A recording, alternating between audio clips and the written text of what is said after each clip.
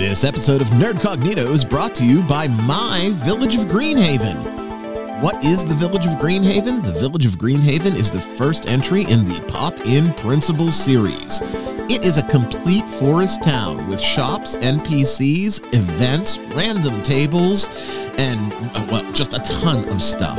You can pick it up right now on Drive-Thru RPG. The PDF is just $2.99, and the POD is eminently coming. We're talking within days. We're talking it could be there as you're listening to it right now. You've got to pick it up. We made it super affordable so that whether you're at the $2.99 price point or the POD price point of just $6.99, you can pop it into your campaign, and it's system agnostic. It doesn't matter what you're running. You'll get a great addition to your game world.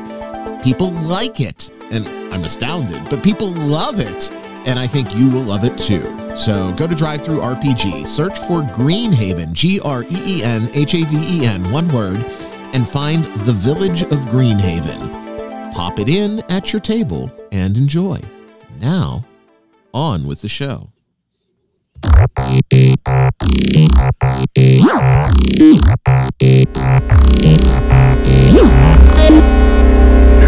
Hey, everybody. Hello and welcome. It is I, Ryan David, and you are listening to Nerdcognito, as always, dropping on Tuesday at the podcast provider of your choice. Boy, we had a fun discussion last week at the end of the show when we started talking about what our own little session zeros sounded like or looked like or felt like. And there were a couple of spin-off ideas from that we said, we're running out of time. We're going to have to table this thing until a future episode. Well, the future is now, my friends. We are going to talk about the two particular items that came up when we were going through each of our session zeros. So who's the rest of us? Well, 1/3 of the rest of us is my good friend Kyle. Hey, Kyle. Hey, I thought the two things that came up were Coke and hookers. Coke and hookers do come up more often than they should, I think. But no, we have two other topics. Coke and hookers are off the board, much to the chagrin of my other very close personal longtime friend. Hey, Bert. Hey, Ryan. What? we're starting out great. Any gaming thoughts this week generically before we dig into what our two topics are, which I guess we can let the cat out of the bag now, right? The two topics that we're going to talk about are dun dun dun, the dreaded backstory. That's right. Backstory. Does it apply? Does it exist? Is it relevant? How does it look at our tables? And in counterbalance, does it apply? How does it look? You get the drill, right? There's a whole spectrum of possibilities with both of those entries. And we're not just going to use it to bag on my favorite friends. I got 95 pennies. No. Although I'm sure there will be some bagging on them that's done, at least for my part.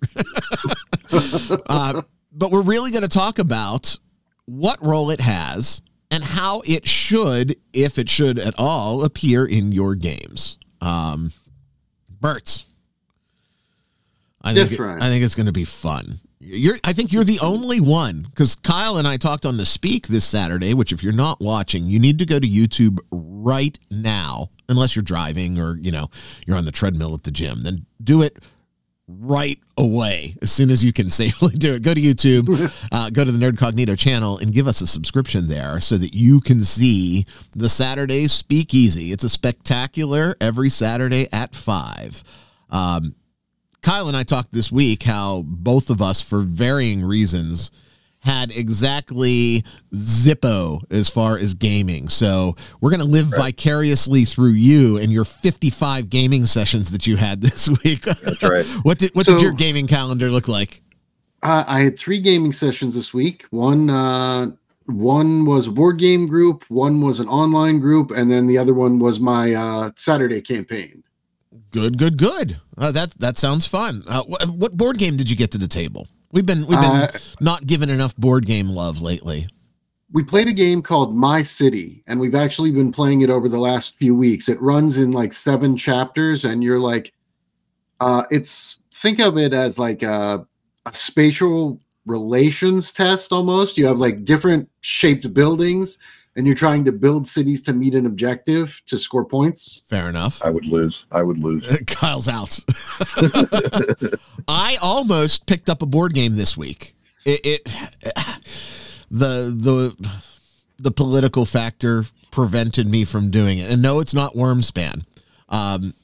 Renegade Games was having a big clearance sale, and we talked about this game on the show before. Terror Below. It's effectively the Tremors game.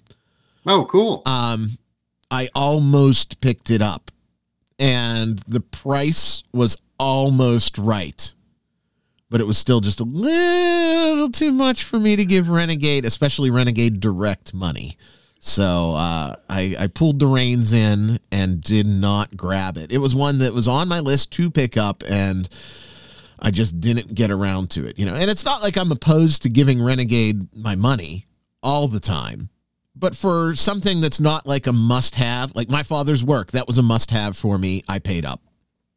Now we're about to start a game that I think you'd be really interested in, Ryan. Which one?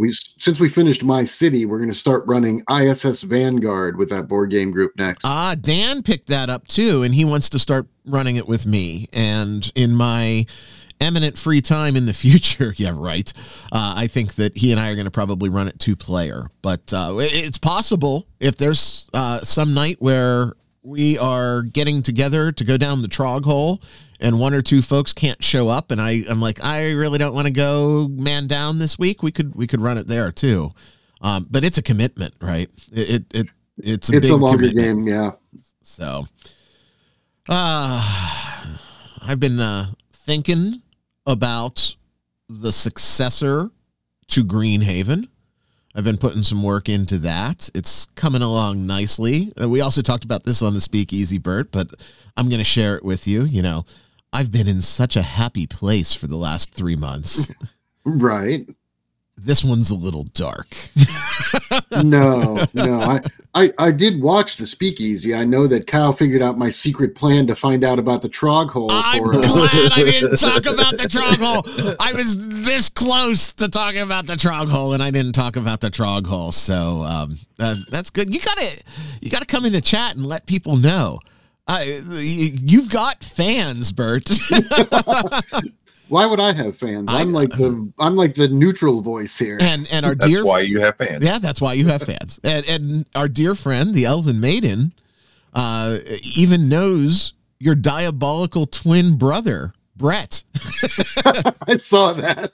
I give Emmy some shit, but it's all in good spirit because we all know that English was not her first language. So I'll give Brett the pass.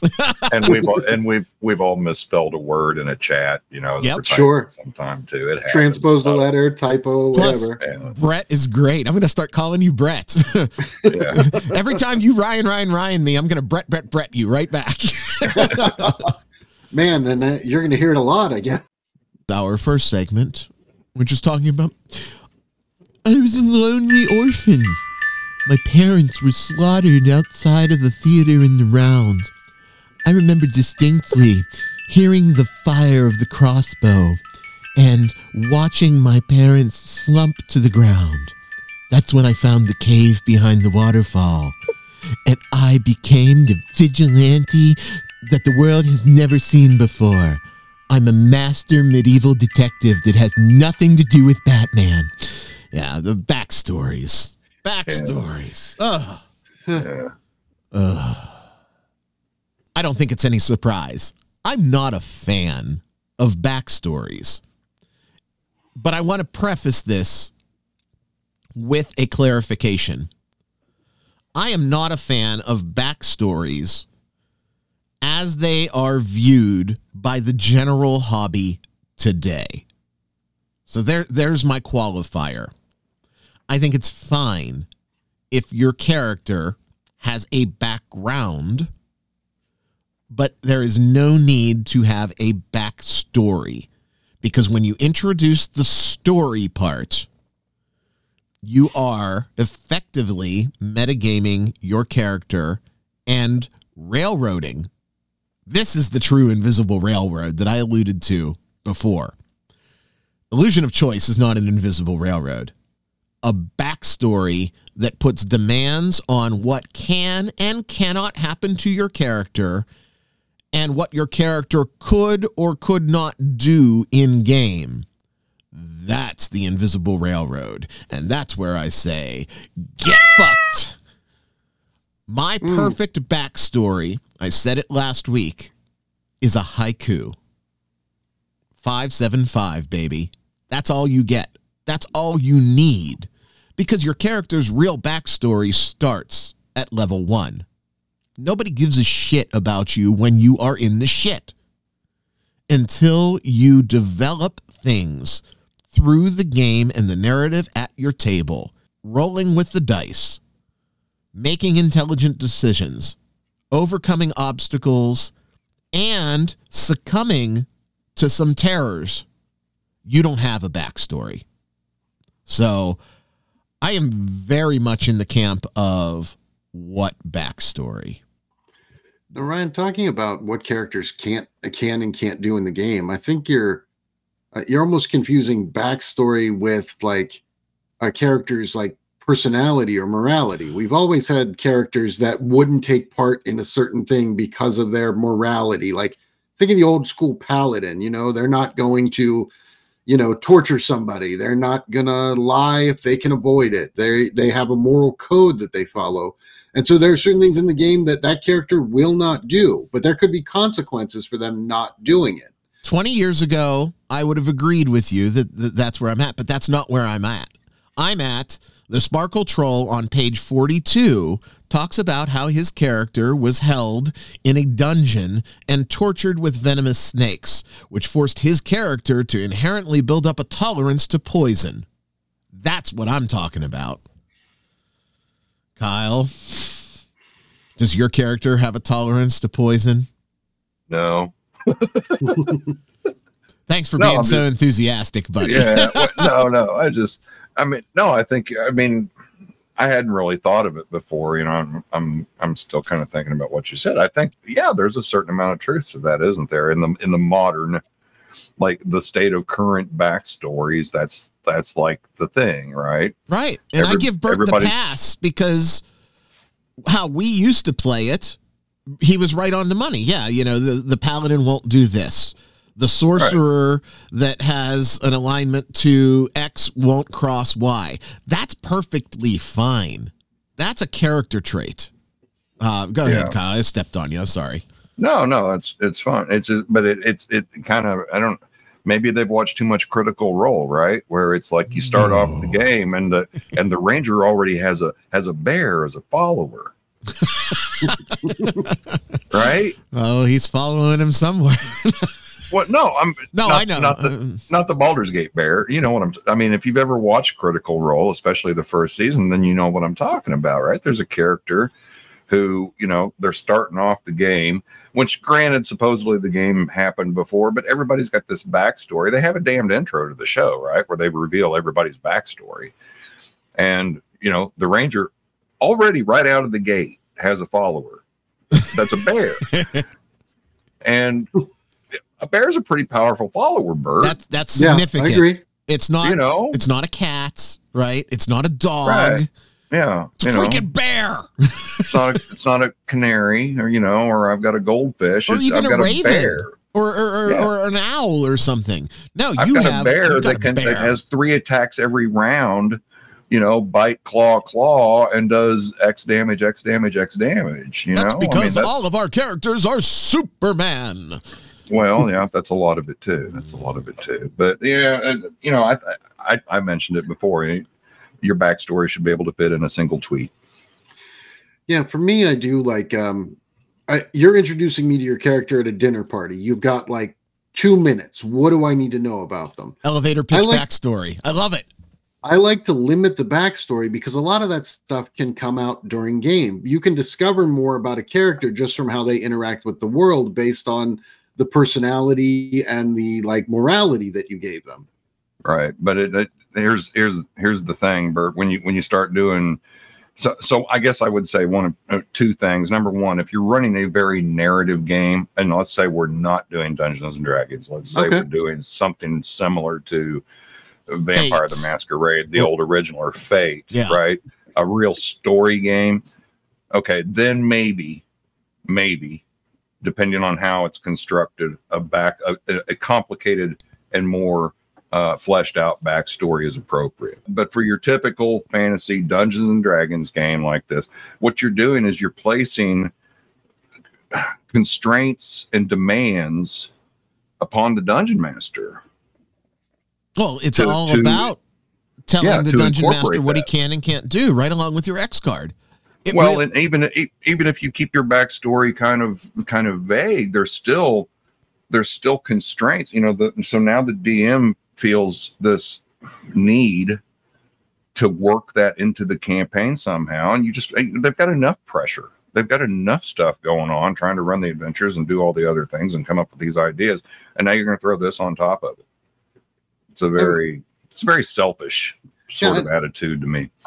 And I can agree with that in things like established campaigns or established modules. As somebody who's played in a lot of homebrewed campaigns and run a lot of campaigns that I've written myself for people, backstories give you an opportunity there too, because they're giving you things that you can use to sort of tailor the narrative as you're going, especially if you don't have the whole thing written out or you're putting it together week by week. And that's the number one argument that they're going to, no, you're just a shit GM. You can't take all of these great story beats that we've given you and weave them in. No, I can and I will. But when your backstory has such a level of detail that it puts handcuffs on the dungeon master, I have a problem. And that's where it is. Sure, let's be cliche, right? You are Batman. Your parents were killed. You watched. You're out for vengeance. Blah, blah, blah, blah, blah. Fine. That's it. But if you establish a villain, if you establish training, if you establish skills, if you establish anything that would alter a die roll or give you a bonus or a penalty, you are overstepping the world of backstory. I don't want to know who the villain was that killed your parents, because guess what? I am going to, in-game, eliminate that villain and totally destroy your character's motivation so that you have to find a new one. You tell me that Jack Napier offed your mommy and daddy? The big bad dragon in one bite is going to cut him in half in front of you. And you now are a character without a compass. Maybe I'm mean. Yep, I would agree with you. I mean, take the Fallout campaign I'm running right now. Not to get into a lot of detail, but the one guy is a vault dweller, so he grew up in an enclosed environment, and this is like his chance to learn about the world. So he's curious but cautious, and that gives me something to work with. I know where he came from. I know basically his general personality traits. Did he give me the entire organization of his vault and all of the secrets? No. Just something that I can work with as I put the story together. Yeah, but see, that's a simple backstory. That would fit with me. You could put that in a tweet, in a single tweet, right? Mm-hmm. I was a vault dweller, and this is my first experience with the outside world, and I'm cautious but curious. There you go. That's your backstory. What about, and that works well? Yeah, I would agree, and I would have zero issues with that. But if he handed you a novella, then we've got bigger problems. So then another thing about, you talk about the backstories and the mechanical benefits of getting, you get an advantage on this die roll or a bonus to this or a minus to that, whatever. But the other thing could be too, there's like more intangible effects on a campaign. So take the Batman example, right? And he inherited his family fortune, which was over $1 billion. So now you're, wealthy beyond anybody's wildest imagination. And so money ceases to become an object. So you're in the campaign and you're playing. It's like, yeah, I want to buy this, whereas other characters might be like, well, I've only got $200 left. This guy's like, put it on the company card. It's fine. Right. And even if there's not a company card, it's inferring, hey, do you know who I am? I've got this money. I may not have it on me right now, but you're going to give me that thing, or you're going to have available these goods, services. You could also have the backstory that infers that you have followers, romantic interests, children, all of those things. I'm a very large believer that they need to come out at the table, and romantic interest to the level that we talked about before, right? Mr. Blue Vein's not coming out at the table, but we are going to create those moments, those characters, those relationships, and those ties to the game world in the fucking game world. I almost liken lengthy backstories as almost like role play by committee.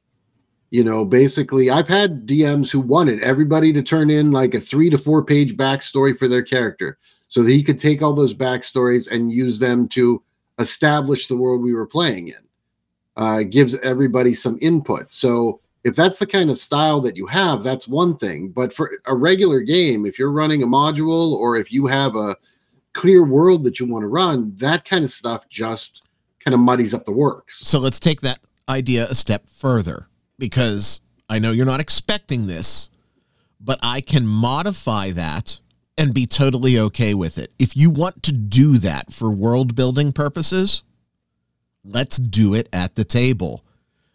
You get a piece, your partner gets a piece, the person across from you gets a piece, I get a piece, and we just go around. Do you remember when we played the fantastic city development game, A Quiet Year? Yes. That was community-driven city building that worked because it was built at the table. You want to throw in something that consciously or subconsciously is going to give you that edge, someone else is going to take it away or put so much venom and poison on it that it's going to be a moot point. So, I don't know. Kyle, I think you would like that game, Quiet Year. It is definitely a story game, but it's a good story game. You start out with a blank map in the center of the table and a deck of event cards, and the tale that you tell based on those cards and your imagination creates a town effectively. And ultimately, it's a town that's going to be destroyed. Right. So, I mean, there is a downside, right? It's post-apocalyptic, but you can use that same style to build backstories. And I'm absolutely okay with that because it's driven from the conversation at the table. Yeah. Well, it's like I said, if it, story games are a different kind of animal. And I think maybe backstories fit into more like that. And that's essentially what you're talking about here is you're talking about a story-based game. Story-based games are not my go-to, but I don't hate them. There are some good ones. Yeah, no, and there's nothing wrong with having a story-based element on the front end in your session 0, if that's how you want to tackle backstories. If that's how you want to do it. If that's how you want to do it. Do you think that backstories didn't really start so much with the current modern gaming idea and Critical Role? Do you think that maybe that goes back to Dragonlance? I absolutely think that Dragonlance was the birth of it, and it really came into its own on the infant internet in the 3.0 days, in the message boards, where play-by-post became a reality. You weren't mailing your submissions in. You were emailing or posting on a forum. And people had the medium to express their creativity. I'm not shitting on your creativity. That's great. But if you want to be creative that way, go write a fucking book. I think that a little bit of it came into play even with like second edition, because in second edition, adventurers were like outside the norm. Like you look at, like, they have things like a farmer makes this much gold in a year. They have outlines for like normal people. So being an adventurer, there was something that put you on the road, but it didn't have to be any great detail or any lengthy backstory. Like, just being an adventurer was outside the norm. Because being an adventurer is fucking crazy. Terrifying. Right? Compared to being a farmer. I'm going underground with horrible things and the possibility that I am going to die so that I don't earn whatever it is a farmer earns per year, or for whatever motivation that I have to not be that farmer. But again, that backstory fits into my haiku, as opposed to the multi-threaded post, which I think was the true catalyst of the modern backstory, and then it just blew up when Sparkle Trolls and Critters came a thing, and now, I mean, we see it.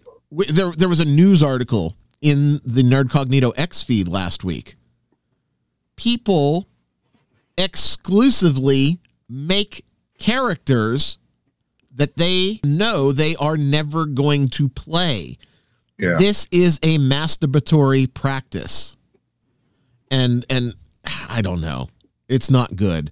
The only thing that happens when you have a practice like that is it creates a sticky situation. Oh. Yeah, and I think that the backstories have gone from like character motivation to like autobiography, and it makes things a little weird. Yeah. When you're at the table. Hand me an autobiography. Your character is going to be targeted and will not survive, so that you have to create someone on the fly. Period. Yeah. That was the post that put Nerdcognito on the map. That Ryan is cruel and horrible? Yes, we all know that, Ryan. Continue. It's true. It's true. I was born a poor tiefling child. Last thoughts before we tackle the news. Okay, Then there we go. Okay, I had one, but fine. Oh, all right, Bert. There, I was quick on the draw. That's what she said. Ryan. But according to my backstory, anyway. I don't care. Oh, Ryan. That's a mouthful. I'm done. I'm done. I think that the important thing to do is know your table. I mean, if you're people who want to build a world like that, then take the opportunity to do it. But don't saddle your DM with 50 pages of backstory unless that's something that they're willing to work with. Yeah. I mean, yeah, I guess. I mean, you're not going to do it at my table. This is one of those things that I'm willing to let they-thems have right now, because there are bigger battles and better reasons to expel them from the hobby than backstory. Gatekeeping is good. That's my final word on this one. Go ahead and write your freaking novel. It's easily remedied with an assassin in the night. Boy. Got a good amount of news this week, boys. What's in the news, Ryan? Well, going from intellectual masturbation in your backstory to actual masturbation with your video game, Baldur's Gate 3 fans are thirsting over the human version of Karlach. I think I said that right. I don't know. I didn't play the game. Karlach, Karlach. That'd be Karlach. If I'm mispronouncing it, I don't give a fuck. The Baldur's Gate community is down bad for some editing changes showing Karlach as a human. Since Baldur's Gate 3 released last year, Karlach has become one of the fan base's favorite characters, both for personality and looks. She's been the target of plenty of fan art, and players talk about their favorite things about her. Now fans are thirsting even more for her, as someone has shared an image of a human Karlach. To go further, we have to dig into Reddit. Oh, Lord. Oh, God. Now, I haven't played Baldur's Gate. Can somebody tell me who Karlach is? It's a chick in the game. I think. Okay. I haven't played it either, Bert, so I don't really know. But we're going into Reddit, so put on the hip waders. So, yeah, I mean, well, she's a tiefling. Man. She's a tiefling in the game, right? So now they've humanized the tiefling because they got tired of rubbing it raw to the tiefling. So now they can rub it raw to the human version of it. So the poster explains, I saw an opinion that Karlach's face only looks good because she's a tiefling, and supposedly she wouldn't be attractive as a human. So I decided to use my Photoshop skills. You can't tell me this face isn't beautiful. It kept me up on warm and sensual evenings. I called out her name, and then I realized I'm out of Vaseline. I may have editorialized that just a little bit. You made all that up, Brian. Some of that is not there. It says more about you than the Reddit poster, Ryan. I would die for her and her 80s metal band. And die as in how Shakespeare meant to die. Okay, good. So you're going to on your screen. Anybody who thinks Karlach's unattractive is a legitimately crazy person. Both her release appearance and her data mined appearance are absolutely gorgeous. I'm getting worked up just talking about it right now. Can I say something to these people? They're not listening, as evidenced by our news from last week. Can I say it anyway? Yeah, go ahead. She isn't real. Right. She doesn't exist. Right. It's not real. Oh my God. She still looks good, but she looks better as a tiefling. I want to get horny with those horns. I did not editorialize that one. These people are fucked up. And again, I'm going to call back to the speakeasy, which is why if you're not listening and joining us in the chat every Saturday at 5, you need to, because we talked about the sexual decline. And this isn't me being, trying to get Bert's goat here. It's a legitimate thing from Generation X declining into the millennials, now into the Zoomers who talk about it but aren't all about it. I don't know.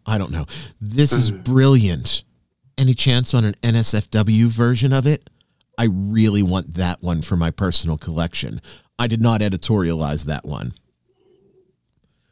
Now I can simp for her in more than one racial variant.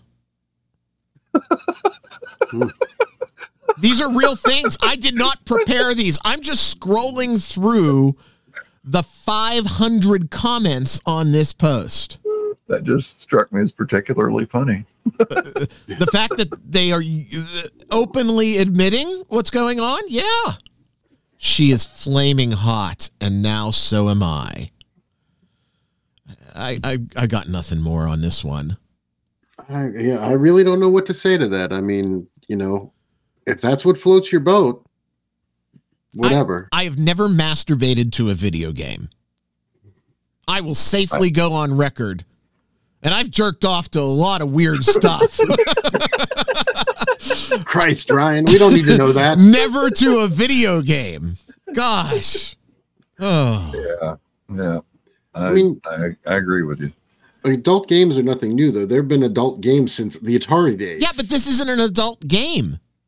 Right. If it were an adult game, fine. That's the design of the game. The purpose is to get guys off. This is not the design of the game, but it speaks to the culture that is playing that game and why we need exit signs lit above your wings and at the front and back of the plane. And if we had video, you could see that I did the flight attendant thing too. Yeah, you did. I'll vouch for that. You did. Let me try to get a little happier. One of my biggest criticisms, moving to the next story, one of my biggest criticisms about what I think is a legitimately capitalistic but decent board game studio, we're talking about Cool Mini or not, come on, is that they use Kickstarter as a retail front end. Right. Right. You did mention that before. And they exclusively used Kickstarter as a retail front end. And people didn't like that. That's why we go to GameFound. That's why we go over here. That's why we go there. Come On announces they are leaving Kickstarter after a 12-year run to do pre-order business exclusively on GameFound. GameFound said if you can't beat them, join them. And they probably cut them a really good deal. So same model, new platform? Same model, new platform, probably more profits. The only upside to this is maybe it will bring price points down slightly. I don't know. Not likely, right? Prices never go back. I'm never going to get my $2.99 extra value meal. Right. Ever. Yeah. No. Yeah. They don't go down. Or if they do, it's a sale or it's temporary. I would love to think that it's going to retract pricing just a little bit.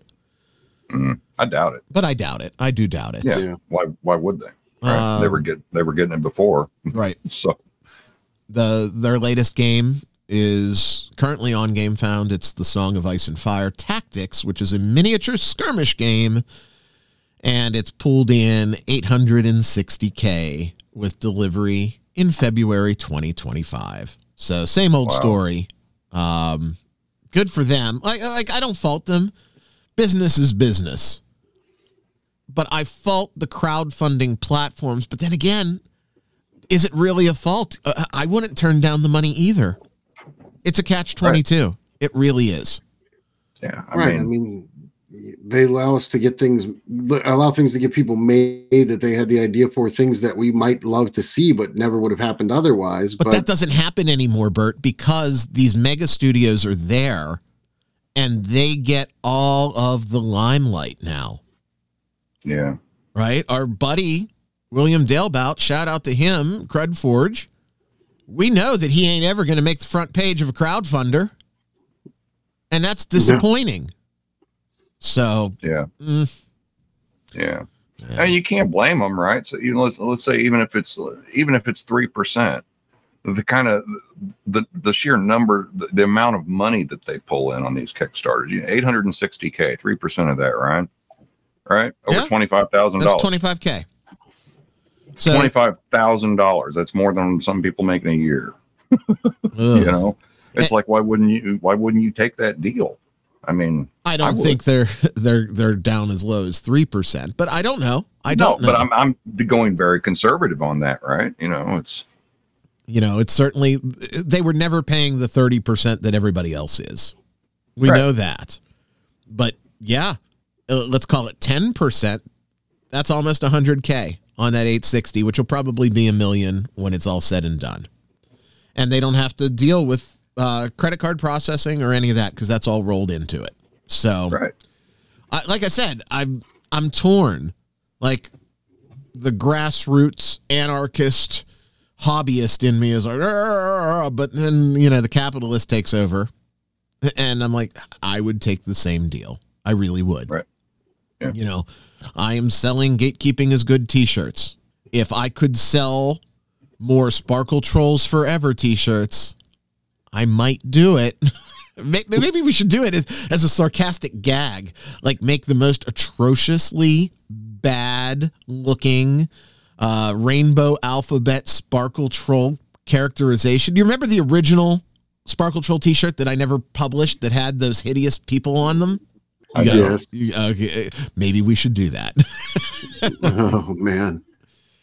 Let's pivot from board games to the video game world. We have interesting developments from two major hardware providers.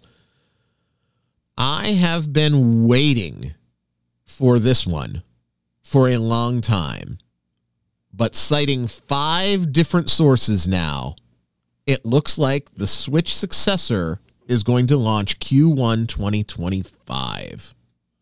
So a year from now. Okay. And that's good. I'm excited for that. My Switch was made off with by the prodigal daughter. I haven't seen it for quite some time and never wanted to replace it because even at that point in the development cycle of hardware, it was old. So I don't know that I'm going to replace it anyhow, but if I were to replace it with anything, that would be what I would replace it with. Is going to be its successor.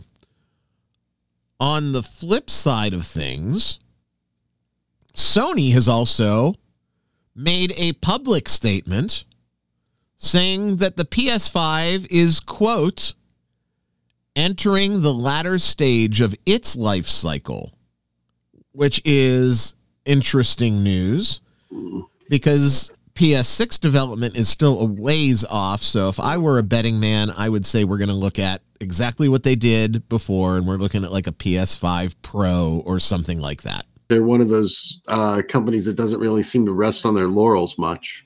No, and, they finally were able to hit that equilibrium point where demand met supply. So it's time. It's time from a corporate perspective. Kyle, if you had to pick one, PS6 or whatever the Switch to be is going to be, which would you have? If I could give you one right now. PS6. PS6, Bert? PS6. Oh, look, I'm the only one that wants to be portable. Interesting.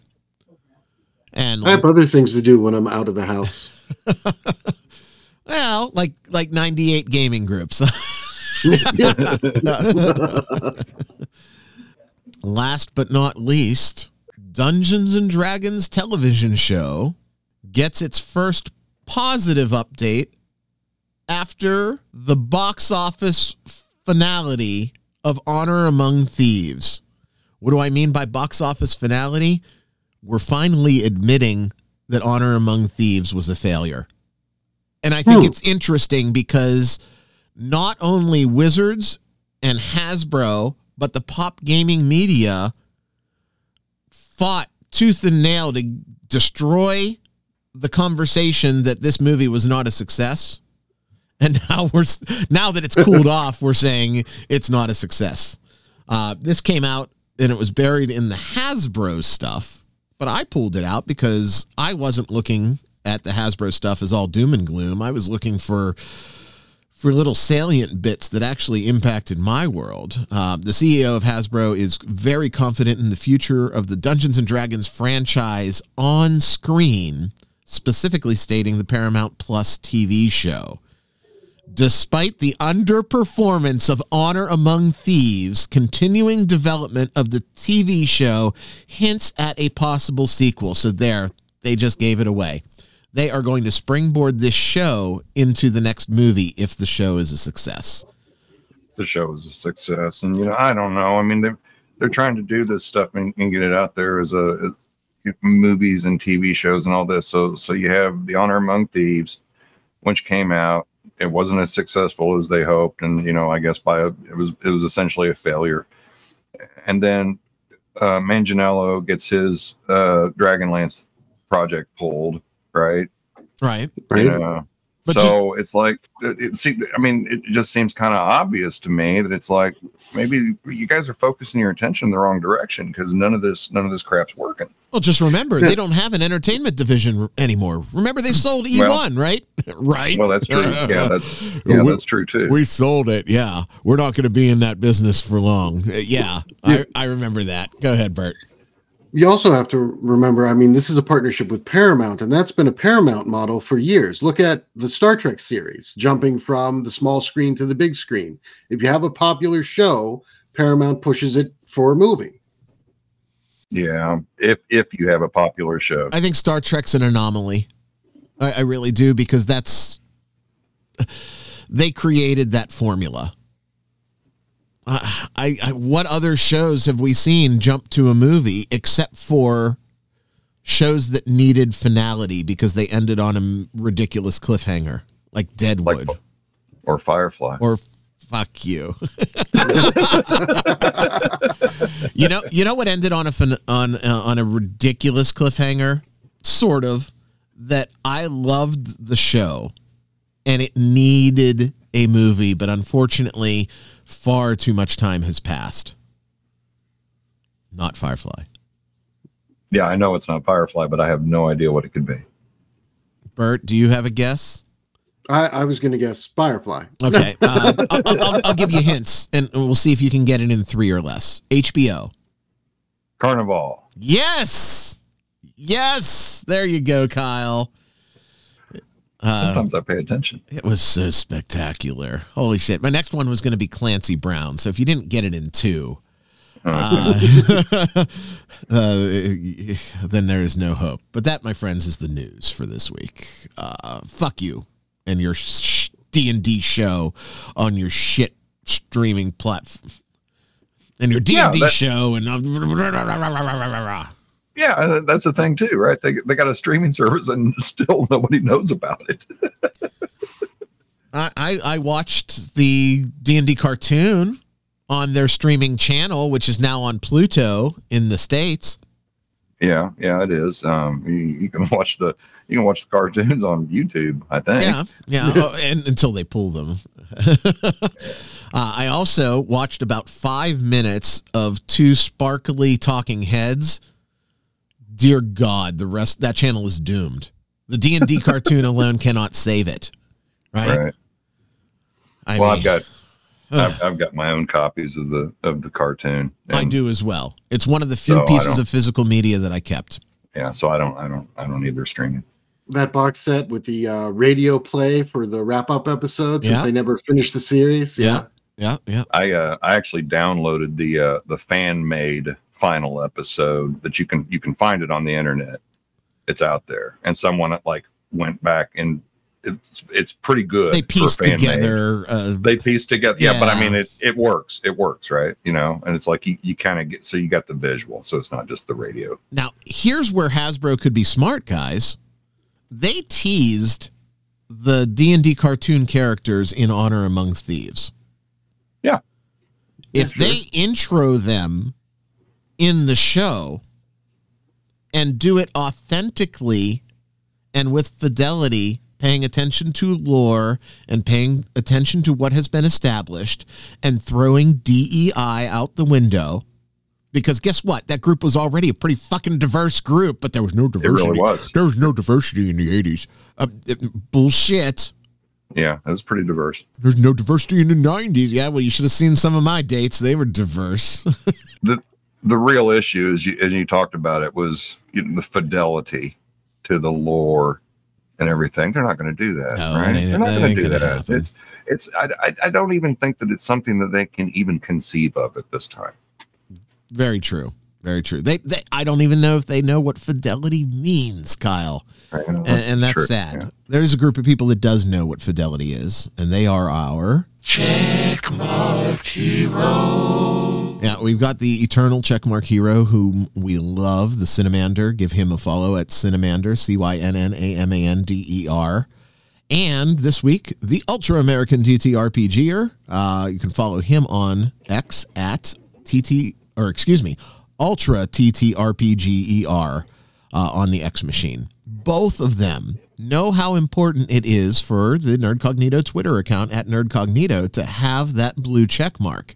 It not only sets off rainbow-haired sparkle trolls like mad, like they still have an issue if you have a blue check mark, but it promotes our posts and puts us higher in the algorithm, and that is super important. The downside is the full jack deal is now $16 a month, so we ask for your help. If you find this show and that X feed valuable, consider ponying up. As little as $2 will get you a mention on the show, or you can go all in like the big boy Sin and go all the way up to $16. Go to nerdcognito.com. Click on Be a Checkmark Hero at the top of the show and pick the level that you can support. We sincerely appreciate it.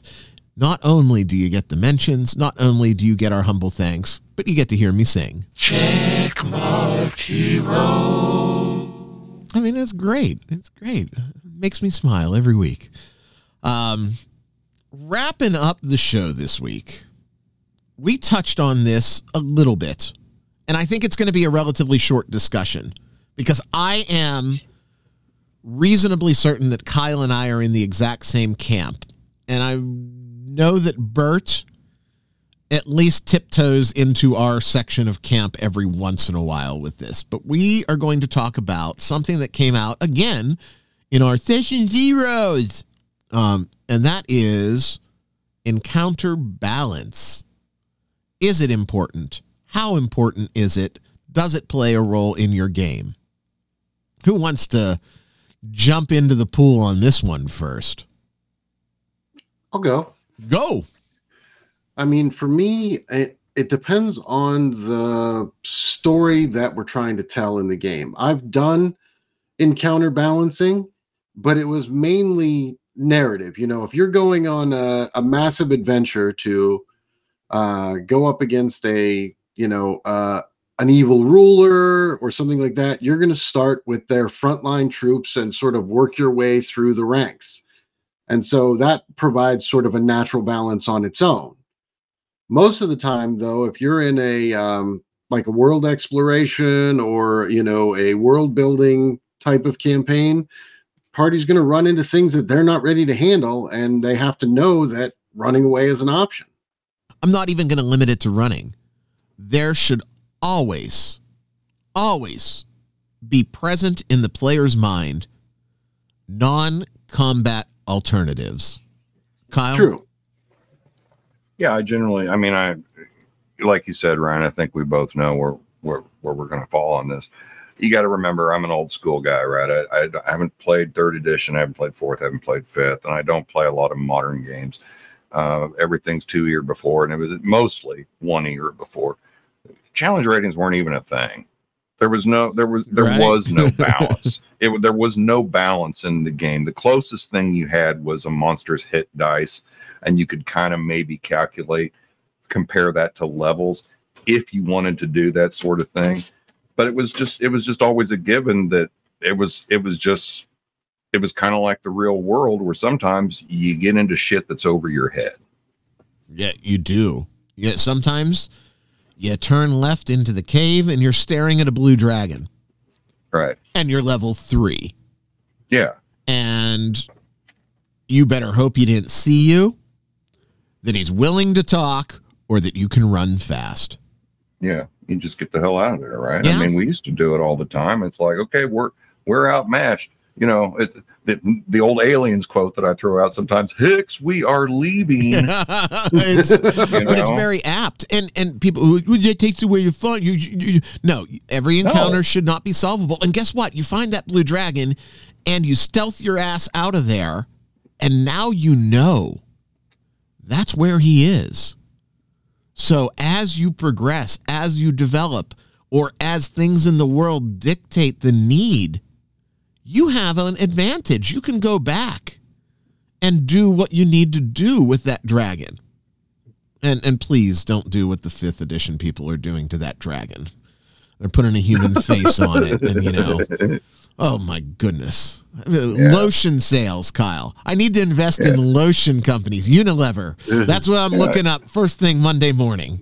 Right. Everybody's become a horny bard in real life, apparently, I guess. But now, how is that not fun, though? That's what I don't get. Is people are, well, it's no fun. Because it's a power fantasy, Kyle. How is that not fun? That can be so much fun. Just like the backstories. It's a power fantasy. It's ego. We cannot fail. You're so limited in your perspective if you can't see the potential for fun out of that. I agree. There ain't shit that's off the board in my games. Bert will tell you the last time we went down the Trog hole, there was, we'll call them an eldritch undead group of monsters. They were stiff. Stiff is that generous enough term, Bert? Yeah. I mean, it was a difficult encounter at best. Had I been playing it, I would have headed for the hills. Now the party chose to see it out, and they barely made it. Fools. Well, You will die here, fools. but I wasn't pulling any punches. Bert, you were down to single digits. Yeah. Oh, yeah. A couple people fell down a couple of times.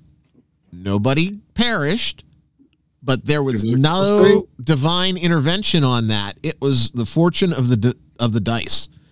And there were a couple of times where I failed on my attack rolls as those monsters, where it would have had drastically different results. Them's the breaks, kids. That's the fun of the game. I don't know.